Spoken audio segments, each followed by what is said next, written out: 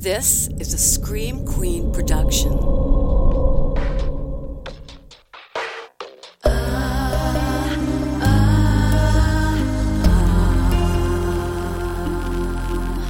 I never will forget the tragic ending met the day your last sunset. So dead, so dead. So dead, so dead.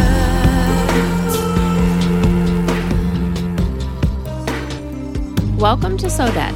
I'm your host, Jen Carpenter. Today's episode is going to be a little bit different.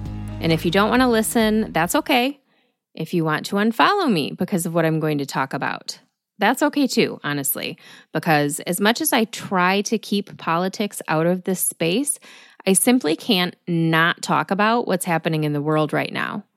As we're all painfully aware, the U.S. Supreme Court overturned Roe v. Wade last week, and I'm not going to sit here and try to preach morals or ethics or basic human rights to anyone.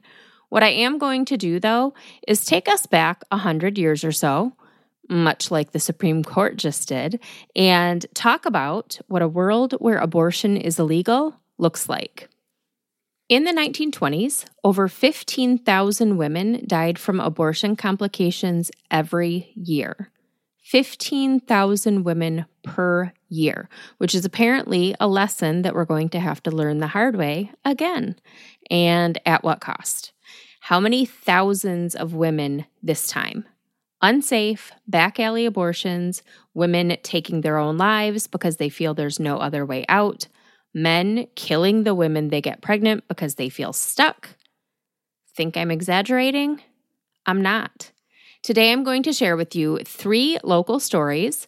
One about the consequences of unsafe abortions. Spoiler alert, it's worse than you're imagining. One about a woman who ended her life due to an unplanned pregnancy. And one about a woman who was killed by the man that got her pregnant because it complicated things for him. And these are all very real, very close to home examples of what happens when people's rights are stripped from them, leaving them feeling trapped. Before we get into today's episode, I do need to take a moment to thank our sponsor. Care of is a subscription service that ships high-quality, personalized vitamins, supplements, and powders directly to your door each month. Each shipment comes with a customized booklet showing you exactly what's in your individual daily packs and why each supplement was recommended specifically for you and your health goals. How does Care of know what your health goals are? You're going to tell them. Your Care of journey begins with a short, in-depth online quiz about your lifestyle and health goals so that Care of can give you the best personalized recommendation for you. Deciding what supplements and vitamins to take on your own can be a pretty daunting task. Have you seen the vitamin aisle at your local drugstore lately? Care of takes all the guesswork out of it for you. They're not focused on what's trending as the new next big thing. They're focused on what you need to accomplish your health goals. I love how quick and easy it is to just grab my daily vitamin pack and go in the morning. No measuring or dispensing or trying to make sure I remembered everything. Just grab the packet. It's got your name right on it. Grab the packet out of the cute little dispenser box and go. And right now, So Dead listeners get 50% off your first order of Care of by visiting takecareof.com and entering promo code SODEAD50. Again, that is takecareof.com, promo code SODEAD50. Take that quick quiz. They'll give you recommendations. You choose which ones you want from the recommendation list you get, and bada bing, bada boom, vitamins and supplements on your doorstep. You don't even have to go to the store. So get started on your personal Care of journey today and be sure to tell them that I sent you. Grand Ledge, Michigan. Aside from Lansing and Ionia, it might just be the city that we talk about the most here on So Dead. we've uncovered some pretty horrific secrets that my adopted hometown tried to bury, but this one is definitely the worst. So, just to refresh the memories of our non-local listeners, Grand Ledge is one of those quaint little communities where nothing bad ever happens. The downtown area is comprised of century-plus old buildings with cute little shops and businesses on the ground level and apartments on the upper levels. Some of those apartments are super nice with exposed brick and hardwood floors and spiral staircases, while others look like they've been run by slumlords for the past 100 years, because they have. It's a mixed bag, honestly. One such building, historic, not slumlordy, is located at the corner of South Bridge Street and East River Street, right next to the historic Grand Ledge Opera House. It's a 3-story brick and stone building that is home to a number of businesses and living spaces today. On the front of the building, there is a giant, old-timey looking plaque with the letters IOOF, which stands for the Independent Order of Oddfellows. And we've talked about the Oddfellows before, so I'm not going to get into all of that again. But essentially, it's a secret society that performs weird rituals with human remains, and for some reason often leaves those remains behind when they vacate the premises, creating an actual skeletons in the closet scenario for unsuspecting new tenants. Cool, right? March 25th, 1925 was a Wednesday. A concerned Grand Ledgian placed a call to the local sheriff's office to report that there was a dangerous pack of wild dogs fighting out behind the Oddfellows Hall. So Sheriff's Deputy Burr Sackett responded to the scene, and he did indeed find several stray dogs aggressively fighting over something. But when he saw what that something was, the dogs immediately ceased to be his concern, because what they were fighting over was the corpse of a human baby.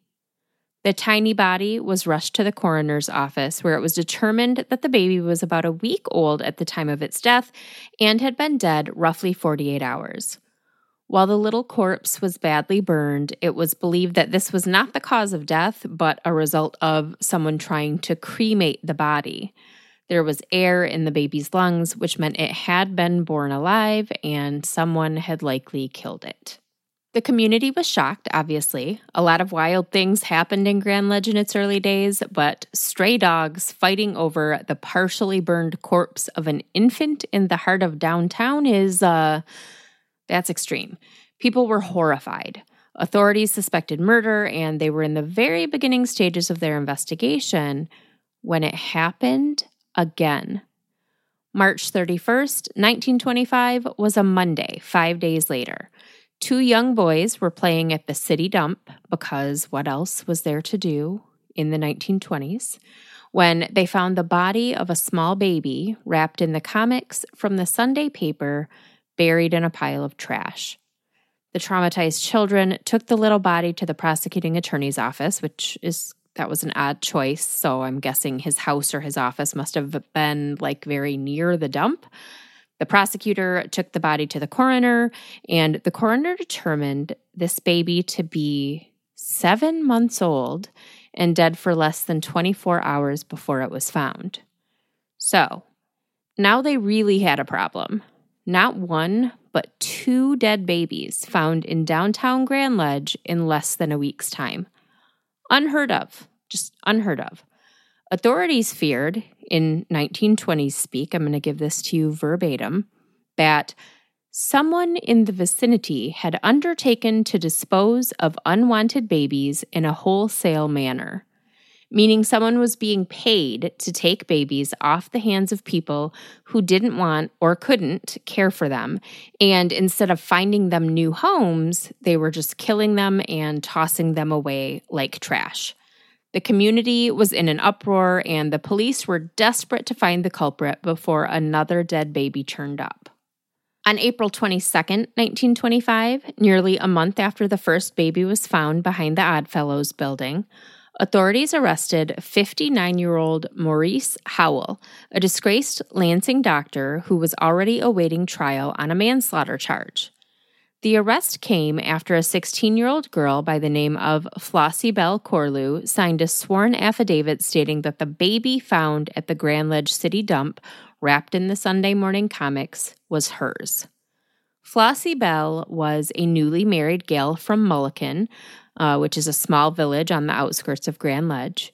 She had, according to Find a Grave, somewhere in the neighborhood of 10 or more siblings. On March 1st, 1925, she and 21-year-old Wilbur Corlew of Grand Ledge filed for a marriage license, at which point Flossie Bell was several months pregnant. On March 30th, less than a month into their marriage, they found themselves at the office of Dr. Maurice Howell in the Pruden Building in downtown Lansing, where he'd agreed to perform an illegal operation for the sum of $25. Flossie's mother paid him $10 up front and was to pay him the remaining $15 upon completion of his services. One thing I found a bit suspicious, just kind of in my digging in general into this family, was that Dr. Howell and Wilbur Corlew's mother were neighbors. They both lived on North Franklin Street in Lansing, which we now know as Grand River Avenue. Why this woman would have her son and his teenage bride go see a doctor who was awaiting trial on manslaughter charges stemming from a case we'll talk about in a minute, in which he killed a teenage girl in a botched abortion? Like, why? Well, mother-in-laws can be evil, so mayhaps she was hoping for a repeat. I don't know. But at any rate, Wilbur and Flossie Bell went to Lansing for the procedure when Flossie was about 5 months pregnant. So that initial news report, whether the newspaper or the coroner got it wrong, saying that the baby found at the dump was 7 months old, it was not. It was a 5-month-old fetus. Once the procedure was done, Dr. Howell sent the Corlews off with the tiny corpse. Wilbur disposed of the body at the city dump, and Flossie Bell's mother never paid Dr. Howell the remaining $15 she owed him. Whether out of guilt over their actions or fear of being caught, the Corlews confessed all to the sheriff after their baby's body was found, and Dr. Howell was arrested.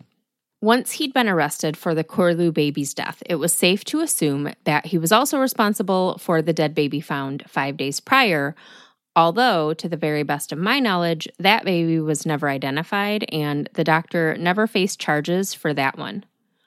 While it was mentioned in one article that Wilbur Corlew might be charged with disposing of human remains without a certificate, I was unable to find anything about him or Flossie Bell actually facing any sort of charges.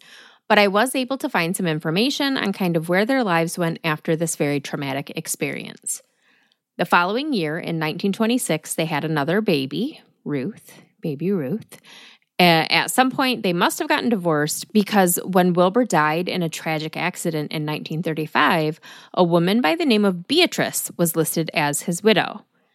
In 1935, Wilbur was 35 years old. His daughter Ruth was 9. Flossie Bell, who it seems was his ex-wife at this point, although I was able to find no mention of their divorce or anything on this Beatrice character, other than in Wilbur's death announcement, Flossie would have been 27.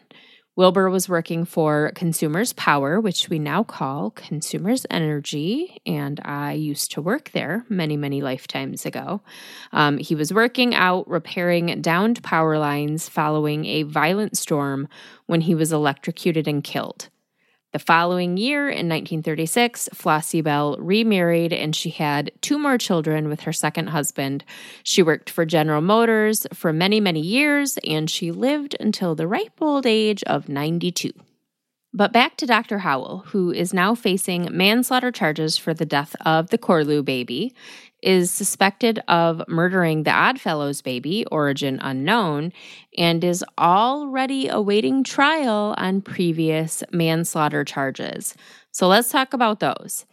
In April of 1924, so about a year prior to the dead baby incidents, 3 teenage girls were admitted to Sparrow Hospital for complications following illegal operations. That's what the newspaper usually used instead of the term abortion, and the actual charge when it was charged was illegal operation, not abortion, most commonly. 2 of those girls were treated and released pretty quickly, but the third was suffering from blood poisoning, and she nearly died. She admitted to doctors and later to authorities that she'd had an abortion a week or so earlier, and she named both the doctor who performed the procedure and the young man responsible for her delicate condition. The doctor was promptly arrested, and the young man married the girl to make an honest woman out of her while she was still in the hospital on her deathbed. She did recover, though. Once the investigation into Dr. Howell's practices began, things took a turn real quick. Because in November of 1923, 5 months earlier, an 18-year-old girl by the name of Ida Mae Druce died at Sparrow Hospital after being treated by Dr. Howell. On her death certificate, Dr. Howell listed malignant jaundice and probably gallstones as the cause of death. Probably gallstones? What the fuck kind of diagnosis is that? Ida Mae's family at the time took the doctor at his word. Her obituary simply stated that she died from a brief illness. They buried her, and that was that. Until more teenage girls turned up at the same hospital near death after being treated by Dr. Howell. Authorities quickly made the connection, and Ida Mae's father agreed to have her body exhumed. It was confirmed post-mortem that an abortion had been performed on her shortly before her death. Not a gallstone in sight. So on Monday, April 14th, 1924, Dr. Howell was charged with performing an illegal operation on the unnamed girl in the hospital who nearly died from the blood poisoning. He posted a $1,000 bond, and he was released the following day. It was revealed at that time that he'd been barred from practicing medicine at Sparrow Hospital, and he'd been expelled from the Ingham County Medical Society. So his colleagues knew there was fuckery afoot before all this came about. Arrested Monday the 14th, released on Tuesday the 15th, and then rearrested on Thursday the 17th of April on a charge of manslaughter for the death of Ida Mae Druce. He posted a $4,000 bond for the manslaughter charge and was released the same day. So in total, he had a $5,000 bond, which in today's money would be over $80,000. Still, though, for killing a teenage girl and nearly killing 3 others, $80,000? What the fuck? While Dr. Howell was out on bond, he was arrested again in January of 1925. So at this point, we're at over a year after Ida Mae Druce's death, and we're about 9 months after the 3 girls turned up at Sparrow following botched abortions. Dr. Howell was arrested again for illegal furnishing of liquor when officers raided his office in the Pruden building and found him and a known pill pusher by the name of Audrey Wilson having a 2-person party complete with moonshine and cocaine. His bond for that was set at $400. He posted it and he was released again. It was also revealed at this time that he was facing federal charges for drug smuggling. This was 2 months before the dead babies started turning up in Grand Ledge. Why was he not in jail? I don't get it. Anyway, back to April 22nd, 1925, where this story kind of started. Dr. Howell is arrested again, this time for manslaughter charges in the death of Wilbur and Flossie Bell Corlew's baby. So with 2 manslaughter charges, an abortion charge, and the drug and alcohol charges all pending, they're not letting him out this time, right? Wrong. He was allowed to post another $5,000 bond to secure his release. Trial proceedings began in May of 1925, and in October, he was sentenced to 6 months to a year behind bars. 6 months to a year. In 1928, Dr. Howell's name again graced newspaper headlines when he was arrested in the Michigan State Police's Quack War, as the newspapers called it at the time. This fucker was managing and treating patients at a bogus medical facility in Hamtramck near Detroit, where most of the practitioners had no medical degrees at all. He was arrested again, and his medical license was permanently revoked for unethical practices. How did he still have his medical license at this point? Following the raid on the Hamtramck facility, the police chief said that Dr. Howell's office, specifically his office within this bigger office, was the most unsanitary medical office he'd ever seen. If Dr. Howell served any jail time for this new charge, I couldn't find record of it. What I did find was a short blurb on his death a decade later in May of 1939 when he was 71 years old. At the time, he was living in Battle Creek and he was suffering from pernicious anemia and a kidney ailment, and he'd had both legs amputated a couple years prior. This article made sure to mention that he had retired from medicine about 10 years prior. Yeah, no. They retired you for you. That was not a voluntary thing. So, yeah, I mean, be prepared, I guess, for the Dr. Howells of the world to make a comeback, hacking up the wombs of desperate women who feel like this is their only option. And then there's Mabel Sturtevant. Mabel was born in 1875 to a prominent family in Gillette, Pennsylvania. In 1901, she traveled to Buffalo for the Pan American Exposition, which we've talked about the World's Fair in Chicago a lot because of my obsession with H.H. Holmes. And that's exactly what this was. This was a World's Fair production. It occupied 350 acres and drew over 8 million tourists to the city over the 6-month period that it was going on. But one expo goer in particular caught Mabel Sturtevant's eye. J. Ward Copeland was a day clerk at a Michigan hotel who visited the Buffalo Expo on vacation. He and Mabel began a hot and heavy love affair that continued via the written word after they both returned home. They kept in touch by letter despite the 500 miles between them, which was a lot further in 1901 than it is today, obviously. In the summer of 1903, when Mabel was 28, she could no longer stand to be separated from her love, so she made plans to visit family in Marshall, Michigan, a small town about 25 miles south of Charlotte, where Ward lived and worked. She got a job at the Washington Hotel in Marshall, while Ward worked at the Williams House, sometimes referred to as Hotel Williams, in Charlotte. The two picked up where they'd left off nearly 2 years prior in New York at the expo, and they traveled back and forth as much as they could to visit one another. They talked about marriage, which was good because before long, Mabel found herself with child. According to Ward, he wanted to marry her, but she had an opiate addiction that she needed to kick before he would consider her wife material. As her pregnancy progressed, Mabel became desperate to get married. She was starting to show. And this was 1903. A gal couldn't just walk around pregnant and unwed in 1903. But the more that Ward resisted, the more obsessed Mabel got, to the point that it was more of a stalking situation than an actual relationship, which was not a good thing, obviously. In October of 1903, Mabel was staying at the Anderson House in Eaton Rapids, which is another small town only about 10 miles from Charlotte.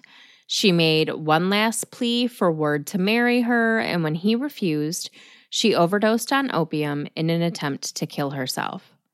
When Ward found out, he went and got her, and he took her back to Charlotte with him and put her up in her room at Williams House, where he lived and worked. Having Mabel so near, though, proved to be too much for him, and on October 30th, 1903, Devil's Night of all nights, he just skipped town without telling Mabel where he was going or even that he was leaving.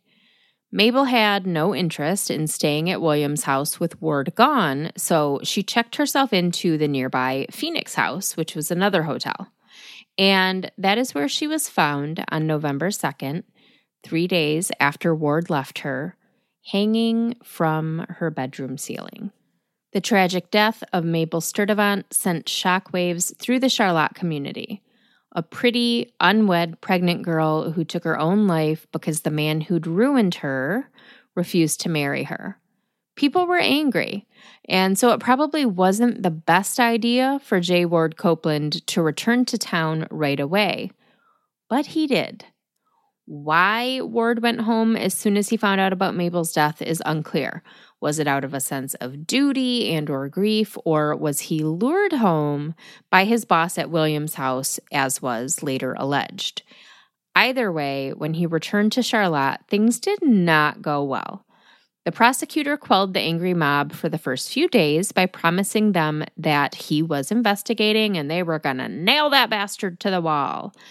But when the prosecutor released a statement saying that he couldn't press charges because he didn't have any evidence, basically, there was no proof that Ward was the father of Mabel's baby and Mabel wasn't there anymore to accuse him, shit hit the fan. These backwoods idiots literally passed around a petition to round up volunteers to go and tar and feather this man. They literally signed their names, leaving physical proof of their plan. A crowd of around 300 people gathered down the street from Williams' house, and at 8 p.m. on November 6th, 1903, they stormed the castle. The owner of Williams' house, only mentioned in the articles I found as Williams, tried to ring the police, but all of the deputies were conveniently out of office at that very moment. So Ward ran up the stairs to his bedroom, he barricaded the door, and crawled under the bed. This howling mob broke down the door and dragged him out into the street, where they strung him up, ripped his clothes from his body, and then this is really weird because it's not like he was famous or anything. They took the tattered pieces of his clothing and pinned it to their own lapels like a trophy, which is super weird. And then they absolutely covered him with tar and feathers. Let's not talk about why the people of Charlotte were so quick and adept at tar and feathering someone, shall we? And these were not just the country boys. Well, I mean, it was Charlotte, so they were all country boys, I suppose. But these were some of the town's most prominent citizens. The leader of the pack made a speech, and he told Ward that he had 24 hours to get out of town or they were going to do it all right over again. The mob quickly dispersed, and Ward ran back into the hotel to pack his things. He got to the train station as quickly as he could, with Detroit believed to be his destination. But when the train was delayed, a crowd began to gather again, threatening violence. Finally, the police arrived, and they provided Ward with protection until he was able to board the train. Hang on, though, because this one gets weirder. During all of the mobbing and tarring and feathering, the fine citizens of Charlotte went after Mr. Williams of House Williams as well. Not physically, but verbally. They began hurling accusations, the whole, "What kind of place are you running here?" accusing him of having an inappropriate relationship with one of his employees, May Gregg. Basically accusing him of being just like Ward and kind of allowing that kind of environment just in general. And he'd seen what happened to Ward. So not 48 hours after Ward was tarred and feathered in the middle of Main Street and run out of town, Mr. Williams and Miss May booked it to Lansing and got hitched. No tar or feathers for them. Thank you very much. Just as they were arriving back home, the city went dark. These wackadoos decided to hang J. Ward Copeland, who left town 2 days earlier, just like they'd told him to, in effigy. As they were positioning their fake ward, they dragged it across the power lines and caused a citywide outage. Lest there be any confusion over who they were pretending to hang, on the back of this crudely constructed figure were the words, "The remains of J. Ward Copeland." As it turned out, J. Ward Copeland wasn't done with Charlotte either. He started pressing charges and suing the shit out of everybody. The sheriff, the deputies, the leaders of the mob. He was pressing charges left and right, going after that money, honey. And here's a weird. So this all happened in November of 1903, but it was January of 1904 by the time arrests were made. Eaton County Deputy Burr Sackett traveled from Grand Ledge to Charlotte to start rounding people up. Why does the name Burr Sackett sound familiar? because he's the officer that found the baby behind the Oddfellows building in Grand Ledge. He was sent to Charlotte to arrest 3 men, John Hoffman, Curtis Pratt, and John McFarland, on charges of intent to do great bodily harm without the crime of murder, which sounds like a fair charge to me. But when he went to arrest Pratt, he arrested the wrong Pratt. Instead of Curtis the asshat, he arrested Vern Pratt, the barber. He took this poor guy all the way back to Grand Ledge with him under heavy protest, only to realize his mistake once they got there. To make good on his blunder, Sackett gave Vern Pratt $750 cash and a big old "I'm sorry." It's just weird. As the whole criminal charges / lawsuit situation played out, another abortion scandal was afoot in Charlotte. Dr. W.E. Newark, who ran the Charlotte Sanitarium, was charged with manslaughter in the death of Harriet Willits, a married woman from Marshall who died during an illegal operation performed by Dr. Newark. And guess who the prosecution brought in as their star witness? J. Ward Copeland. Why? I could not find an answer to that question. My 2 possible options are, 1, maybe Harriet was staying at the Williams house when she came to town for the procedure and he heard and saw some shit. Or 2, maybe he had dealings with Dr. Newark trying to get Mabel an abortion before she killed herself. But I don't know because I couldn't find any further information other than that he had been the star witness in this trial. So when Ward first returned to Charlotte for this trial, he did so with a gun on his hip, which I feel was a fair reaction. But before long, the people of Charlotte decided they'd probably overreacted a bit with him, and Ward was an okay guy after all. Partly because he testified against Dr. Newark, but partly because he furnished a letter that he claimed he'd gotten from Mabel before she died that really kind of changed the whole vibe about that relationship. Part of the letter said, "For reasons better known to myself, I cannot become your wife and have mailed the watch you gave me to you today." So he'd given her a watch. She's sending it back, saying, "I can't marry you and I can't tell you why." This letter, paired with Ward's insistence that he was not the man who'd ruined Mabel, was enough for the community, apparently. So he got his old job back at Williams' house, and he dropped his lawsuit against the sheriff's office, but he proceeded with pressing charges against the men who had applied tar and feather to his skin, which, again, I feel like that's pretty fair. How that all turned out with the lawsuits, I'm not really sure because I couldn't find anything else on it. Was J. Ward Copeland a garbage human who got an unmarried woman pregnant and then refused to make an honest woman out of her, causing her to take her own life? Maybe. Or was Mabel Sturtevant a desperate woman in a bad situation, trying to pin an unplanned pregnancy on a man who wasn't the father, that ended her life because she couldn't live with the shame? I honestly don't know because this story was really hard to find good info on. What I do know, however, is that a beautiful young woman died because of an unplanned pregnancy. It's rough, but it's about to get rougher because we're going to talk about Cora Raber. Cora May Raber was born on October 16, 1897, to James and Bertha Raber of Glendora, Michigan. Never heard of it. A teeny tiny township near the Michigan-Indiana border in the Benton Harbor-St. Joseph area. House of David territory. In their heyday even, so it was weird times around there for sure. Cora was the middle child of 5. She was a farmer's daughter with a reputation as a good girl, pretty, petite, with black hair, dark eyes. At age 25, she was still living at home, unmarried, unattached, and this was when she met local boy Ace Zupke. Emil Ace Zupke was a year younger than Cora, one of 12 kids born to Albert and Pauline Zupke of Royalton Township, another small community in that Benton Harbor area. He was also from a farming family, and he was also unmarried and unattached in the spring of 1924 when he went for a drive with friends and wound up at the Raber home for the first time.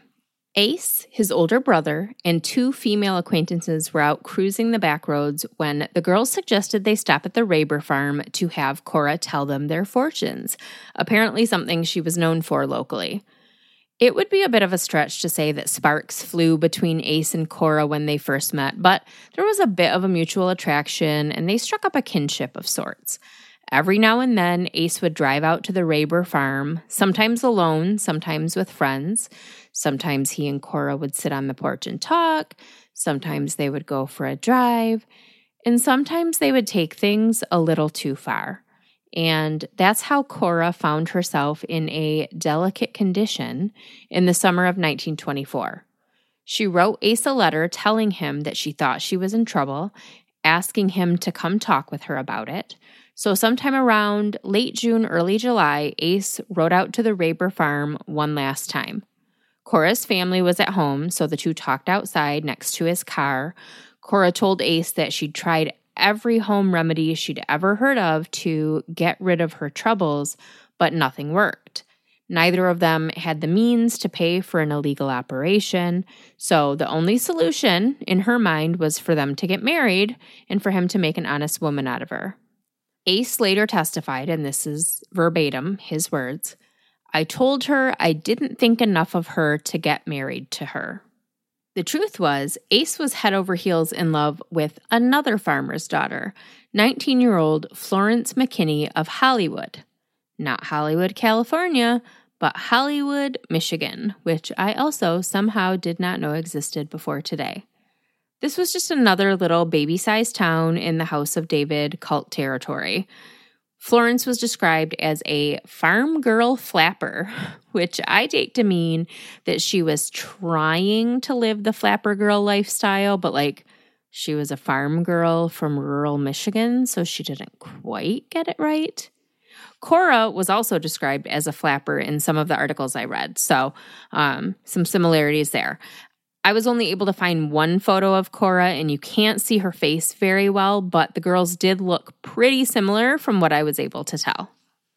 What Cora didn't know was that Ace and Florence were engaged, due to be married in a small ceremony on August 10th, 1924. So Cora's situation complicated things quite a bit. In preparation for his new life, Ace, who had lived at home and worked on the family farm his entire life, got his own place and got a job as a molder at the local foundry. Meanwhile, Cora was making plans of her own.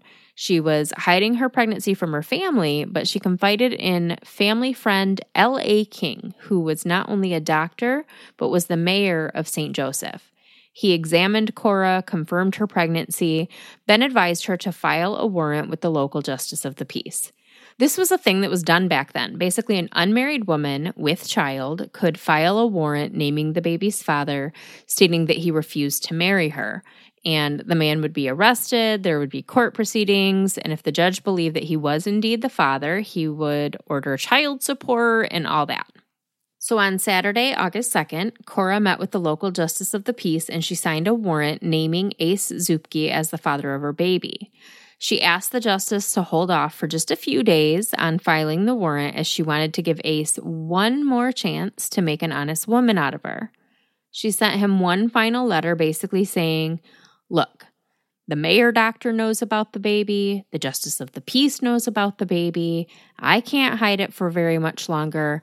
I've signed a warrant naming you as the father, and if you don't marry me, the justice is going to file this warrant and you're going to be screwed. So just do the right thing and marry me before I start showing, you fucking asshole." On Monday, August 4th, Cora received a letter back from Ace agreeing to marry her. He instructed her to meet him at Knack's drugstore at 8 p.m. on Wednesday, August 6th, and they would go get married. Cora was elated. She confessed everything to her mother and told her about her plans. "Yes, I'm pregnant, but I'm getting married before anyone can tell, so it's all going to be okay." They decided that they weren't going to tell Cora's father about all of this until after she was actually married.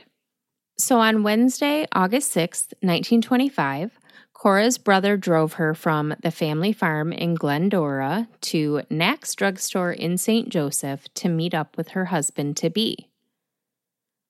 On Sunday, August 10th, the day Ace Zupke and Florence McKinney were supposed to get married, a gruesome discovery was made by a mint farmer inspecting his crops near the Pere Marquette Railroad tracks in Arden, another small Michigan town I'd never heard of, again in that same Benton Harbor, St. Joseph vicinity.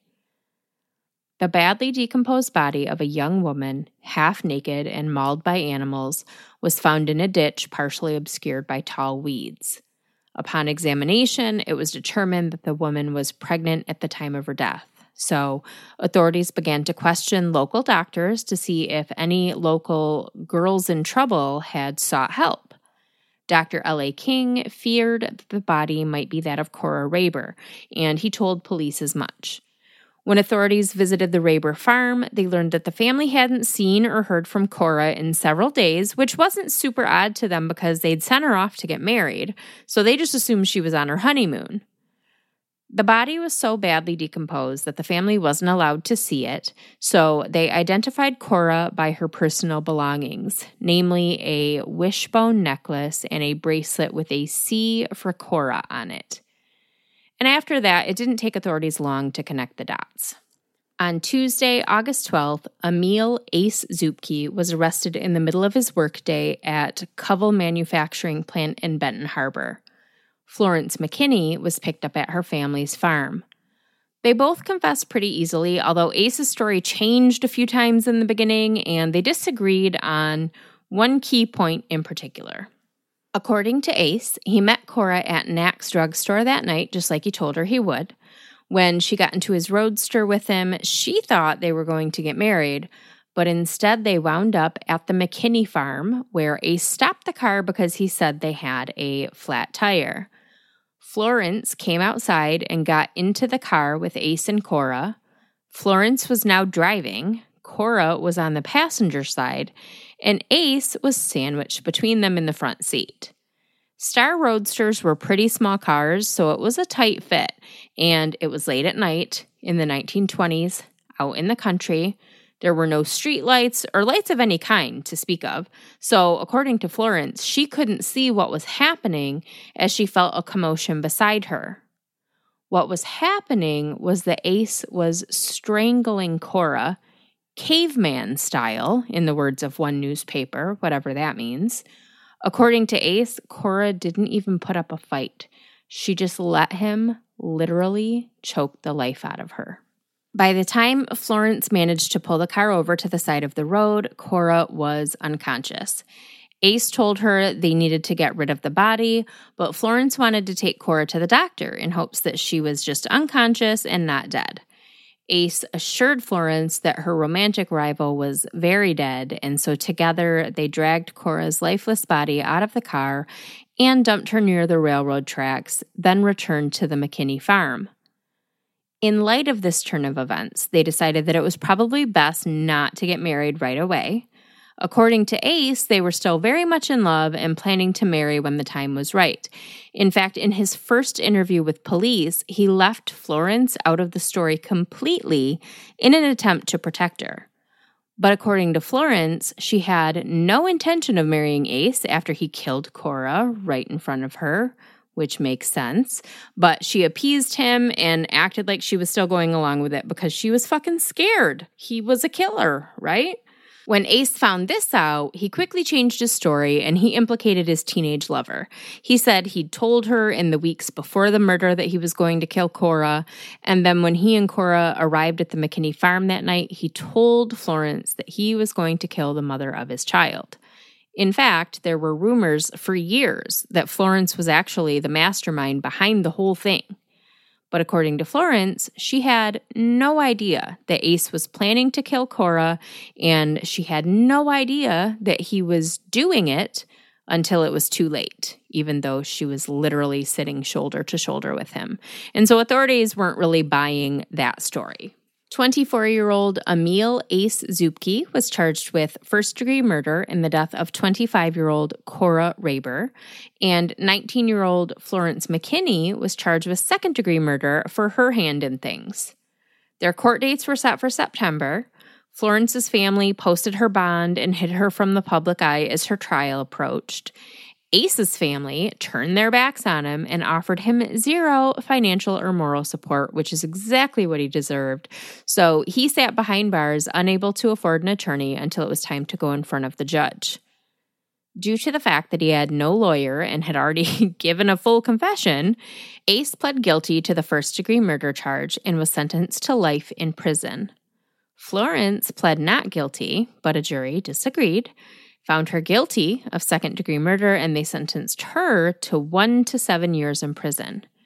She served less than a year and was paroled in 1925, just in time for Christmas. Ace Zupke served just 11 years of his life sentence before being paroled in 1935. He returned to his father's farm, and then he found himself back in prison for another 5 years, just a few years later. 1938, he was convicted of attempting to blackmail the sister of the sheriff who had arrested him for Cora's murder, which is very, very strange, and I wish I'd been able to find more information on this, but I could not. So, just to recap, 17-year-old Ida Mae Druce died from complications of an abortion at the hands of a monster of a doctor who also killed and or nearly killed countless other young women and newborn babies. 28-year-old Mabel Sturtevant took her own life when faced with an unplanned pregnancy rather than live with the shame of being an unwed mother in the early 1900s. And 25-year-old Cora Raber was murdered by the father of her unborn baby after several attempts at-home abortions failed because he didn't want to get stuck marrying her and raising a child with her. It's sad, it's horrifying, and it's about to become a reality for women all over the United States again, which is fucking heartbreaking. Outlawing abortion isn't going to stop it. History has proven that over and over and over. It's just going to create situations like this. It doesn't matter how I feel about it personally or how you feel about it personally. If you're morally, ethically, or religiously opposed to abortion, that is perfectly fine. Don't fucking get one. But how dare anyone take that choice from another woman or think it's their right to make that decision for her? Thank you for coming to my DEAD Talk. My main source for today's episode was just old newspapers on newspapers.com because none of these stories made it mainstream. The Dr. Howell horror story I found by accident just perusing old newspapers a few years back. The Mabel Sturtevant story I actually learned about from my friend Pam, who owns and operates the Haunted Stimson Hospital in Eaton Rapids. And the Cora Raber story is actually one that Danny covered at our very last live show together back in 2020, right before the entire world went to shit. So thank you, Pam and Danny, for bringing these stories to my attention. Given the heavy subject matter of today's episode, I'm so glad that we're keeping it light for the liquid cheese segment. Let's talk about how me, cat hater extraordinaire, wound up with a fucking pet cat. I love animals. I love all animals. Some have been hits and misses. The rabbits that were fucking adorable that we got at the beginning of the pandemic, we couldn't keep because I was very allergic. The birds, Karen in Georgia, that I got for Dead Time Stories, that environment was not good for them and they were stressed the fuck out all the time, super, super duper anxious. And so they went to live in a home with a family where they're much happier now. The chickens that I went and got at the beginning of the pandemic, we still have all 4 of them. We have 4 chickens, all still alive, way more eggs than we can handle. Dax takes care of the chickens now. He calls them his emotional support chickens, which is fine. So, and then the dogs, we've got 3 puppies that I love to death, like my own children. And now we have a cat. The cat, though, lives at the bookstore. He lives at Dead Time Stories. So we've been doing adoption events with Saved by Zaid, which is here in the Lansing area, a wonderful local nonprofit rescue. And so several Saturdays now they've come to the shop. They have a kitten trailer. They set up, outside. You can learn about helping the kind of stray cat community. You can donate to them. You can buy things from them that then kind of, you're giving them money to help push their mission forward.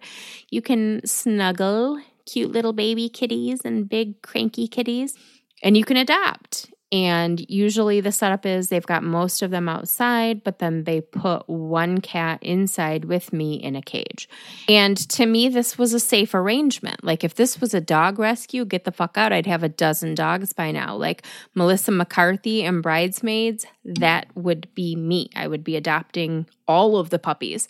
But cats, I fucking hate cats personally. Like I love the idea of them being rescued and finding homes, but I don't want a fucking cat. Right? Sure, bring your cat in here. It's not going to work on me. I don't want a cat. And then I met Morrison. Well, his name is Morrison now. He's been named after granddaddy of true crime, Keith Morrison. But his name when I met him was Angus McCorkatail. I don't know who did that to him, but it was not very nice. So he is half Siamese, which is like a best of both worlds scenario because he's got like the face shape of a normal cat and he's small like a normal cat, but he's got the coloring of a Siamese, the bright blue eyes. He's gorgeous. And like as soon as I saw him, this thing went off in my brain where I was like, oh shit, can we have a cat? And the volunteers from Saved by Zaid were even making comments like, oh, yeah, you should adopt a cat and just keep a shop cat here at the store. That'd be so cute. Ha, ha, ha. And I was like, no, I'm not. But Angus McCorkatail was the cat that was inside with me. And he was so fucking sweet and so cute and so loving. And anytime someone like looked at his adoption information and wrote it down because they were going to go apply to adopt him, I would feel so sad. I was like, I don't want you to adopt him. I want to adopt him. So I filled out the application and got approved. And now we have a shop cat. We're still kind of working out the kinks. Obviously one concern is him getting out of the building when people are coming and going. So we're training him with this like portable electric fence system right now that's working pretty well. My back office area that used to just be for napping and like crying when I get overwhelmed is now a cat apartment. I mean, it's his. It's not even mine anymore. It's his. And yeah, I mean, there was some rough days in the beginning kind of figuring it out, but we're figuring it out now and it's going really well and people love him and he loves people and yeah, so I have a shop cat now. But Saved by Zaid, I mean, he was just one of literally hundreds of cats that they're trying to find homes for. So if you're considering adopting a cat or a kitten, Saved by Zaid, Zade, in the Lansing area, they're on Facebook. Look them up and help them out because they're a great organization. In business items, just a couple quick things. Events coming up at Dead Time Stories. The big one coming up in this weekend, actually, July 2nd, Saturday, is it's Keith Morrison's 75th birthday. So we're having a big happy birthday Keith bash. We'll have books on sale at a discounted rate featuring like his real big cases that he's covered. We're going to have some kind of dessert, cupcakes, I think, I'm not sure. Special Keith merch. Morrison will be there, and Morrison will be collecting presents, right? Keith obviously isn't coming all the way from Dateline headquarters. So Morrison would like you to bring wet kitten food, little cans of wet kitten food, and disposable litter pans because he wants to gift them to his Saved by Zaid family, and those are a couple items that they really need. So anytime this week up to and including Keith Morrison's birthday bash this weekend, drop off those donations and be entered to win some cool prizes that we're going to have available. So yeah, just that's it there, I think.